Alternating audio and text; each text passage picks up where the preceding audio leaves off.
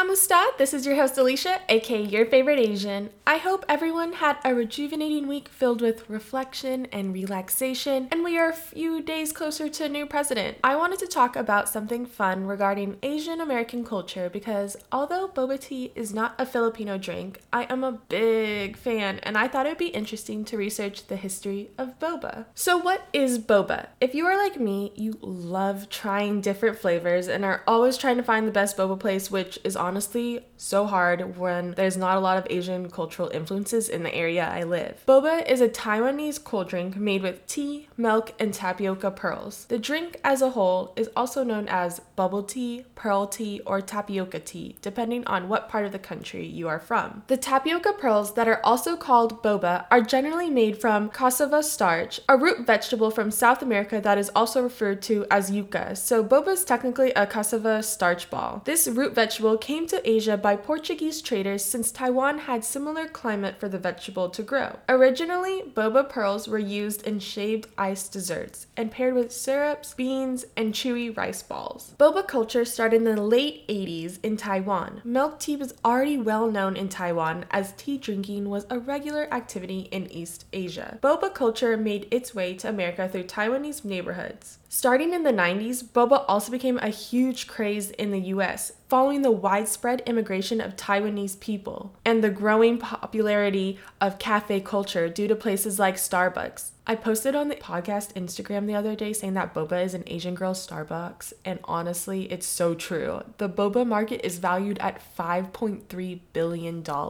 But who created boba tea? Well, according to an article by Boba Green, there were two creators in Taiwan. The first one is the Shanshu Tang Tea House in a city in the middle of Taiwan. Ms. Lin Shuwei is also known as the one that came up with the idea of adding the sweet tapioca balls to the usual milk tea. According to an interview with Asian Boss, the idea came to her on a hot summer day. She was the product manager by then and was supposed to shop for products for the shop, so decided on tapioca pearls, since tapioca pearls itself were already a common snack. The idea of adding them into milk tea was a spontaneous action, merely because she missed her childhood memories of eating the pearls. She then shared the new invention with her colleagues and CEO. They loved the drink, and shortly after, they began selling it in their tea shop. She has worked at the tea house for more than 35 years because the tea house opened in 1983. By 1990, her invention was made in all over Taiwan. The second creator was in the Hanlin Tea House in a city in southern Taiwan. There was a man named Tu Song Hee who added white tapioca balls to his milk tea. The color white made the tapioca balls look like pearls, which eventually gave it the name pearl milk tea. Later, they switched to the black tapioca balls by adding brown sugar into the recipe. In the interview of Asian Boss with Miss Lin, she discussed how since they did not patent the creation and just released the product, this is why there are two creators, but revealed that their Shanshu Tang Tea House released before Hanlin Tea House. Regardless of who invented boba tea first, I think we can all agree that we are thankful for these two creators because boba tea is so tasty. Making boba is quite simple, but the hardest and most important part is preparing the tapioca balls. They are sold dry and then have to be boiled for 30 minutes and cooled for 30 minutes. Your tapioca balls cannot be too squishy or all of them will stick together in the cup, and if it's too hard, they will be impossible to chew. The tea base for boba drinks is usually black or green tea and can be customized with an array of syrups like peach, strawberry, and lychee. The classic boba milk tea, which is my favorite besides mango boba tea, is a black tea with milk and boba. Some boba teas stray away from the conventional green and black tea base. Taro milk tea is made from the tropical taro root, while fruit teas might have fresh fruit or coffee teas might have like matcha in it. When your boba drink is ordered, customized with ice levels, sweetness, and toppings galore, your creation typically goes with a special sealing machine. Boba straws are larger than typical straws to accommodate the chunks of tapioca, fruit chunks, or whatever else you have in your beverage, and come with a pointed tip to pierce through the sealed top of your drink. I know I am not the only one who sometimes breaks the whole seal on accident because I push my straw through the seal too hard. Now you're probably wondering, why is boba tea so good? Like, why do I crave it sometimes? Well, according to an article in Goody Feed, a cup of bubble tea definitely has more caffeine than a cup of coffee. and about 4 times more caffeine than a can of Coke. As someone who loves to drink Coca-Cola and literally gives it up each year for Lent because of how much I drink it,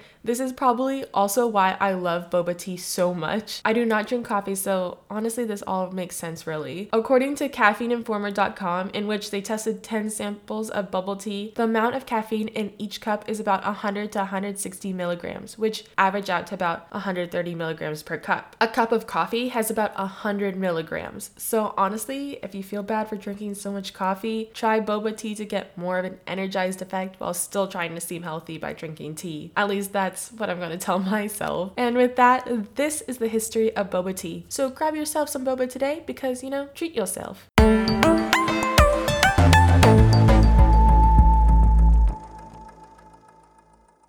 Today, we will be discussing the Youngju Lee missing person case. Now, I know people call him Andy due to the fact that that is his nickname, so if you listen to this case and spot him, he goes by both Andy and Youngju. So, Lee lived in a neighborhood on the northwest side of Chicago with his parents who immigrated to the United States. There were many inconsistencies saying he was an exchange student, but after researching, I found someone that used to live near him saying he was not an exchange student and was enrolled in Chicago's public school. According to this same neighbor, Lee had a very bad habit of hanging out with the wrong people in high school. There's little information found on his life before he went missing, so if you find any more information or know him personally, please email me so I can update y'all next week. According to the Fox 32 Chicago, 18-year-old Lee was last seen on November 11, 2020. He was out with a female friend when a man offered him and his friend a cigarette. Not to their knowledge, the cigarette was laced. The friend was able to escape, but Lee was nowhere to be found. As of December 9, 2020, there was an update of his last known location being the Albany Park neighborhood near Pulaski and Foster. His phone and clothes were discovered at the scene. By December 20, 2020, there was another updated location of the missing report saying he was missing from West Foster Avenue and North Harlem Avenue in Chicago. These type of discrepancies with the location of Lee has led him to not be found yet. Lee is 5'5",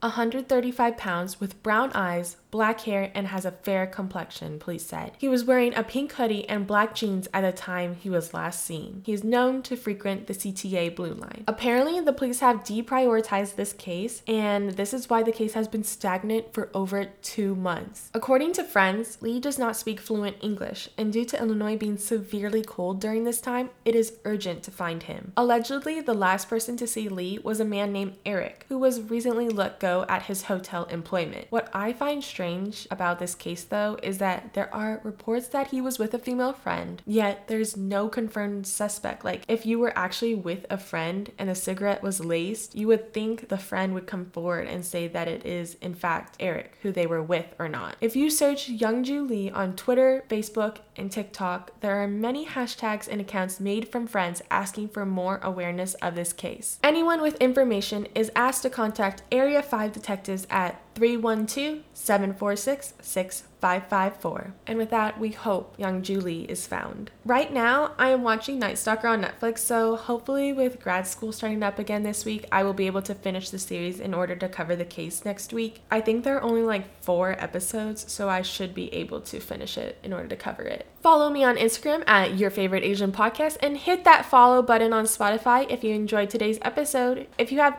any cases that you would like me to cover, please email me at yourfavoriteasianpodcast@gmail.com. Don't forget to show kindness and please advocate for equality. Pa'alam, and I'll talk to you again next Sunday.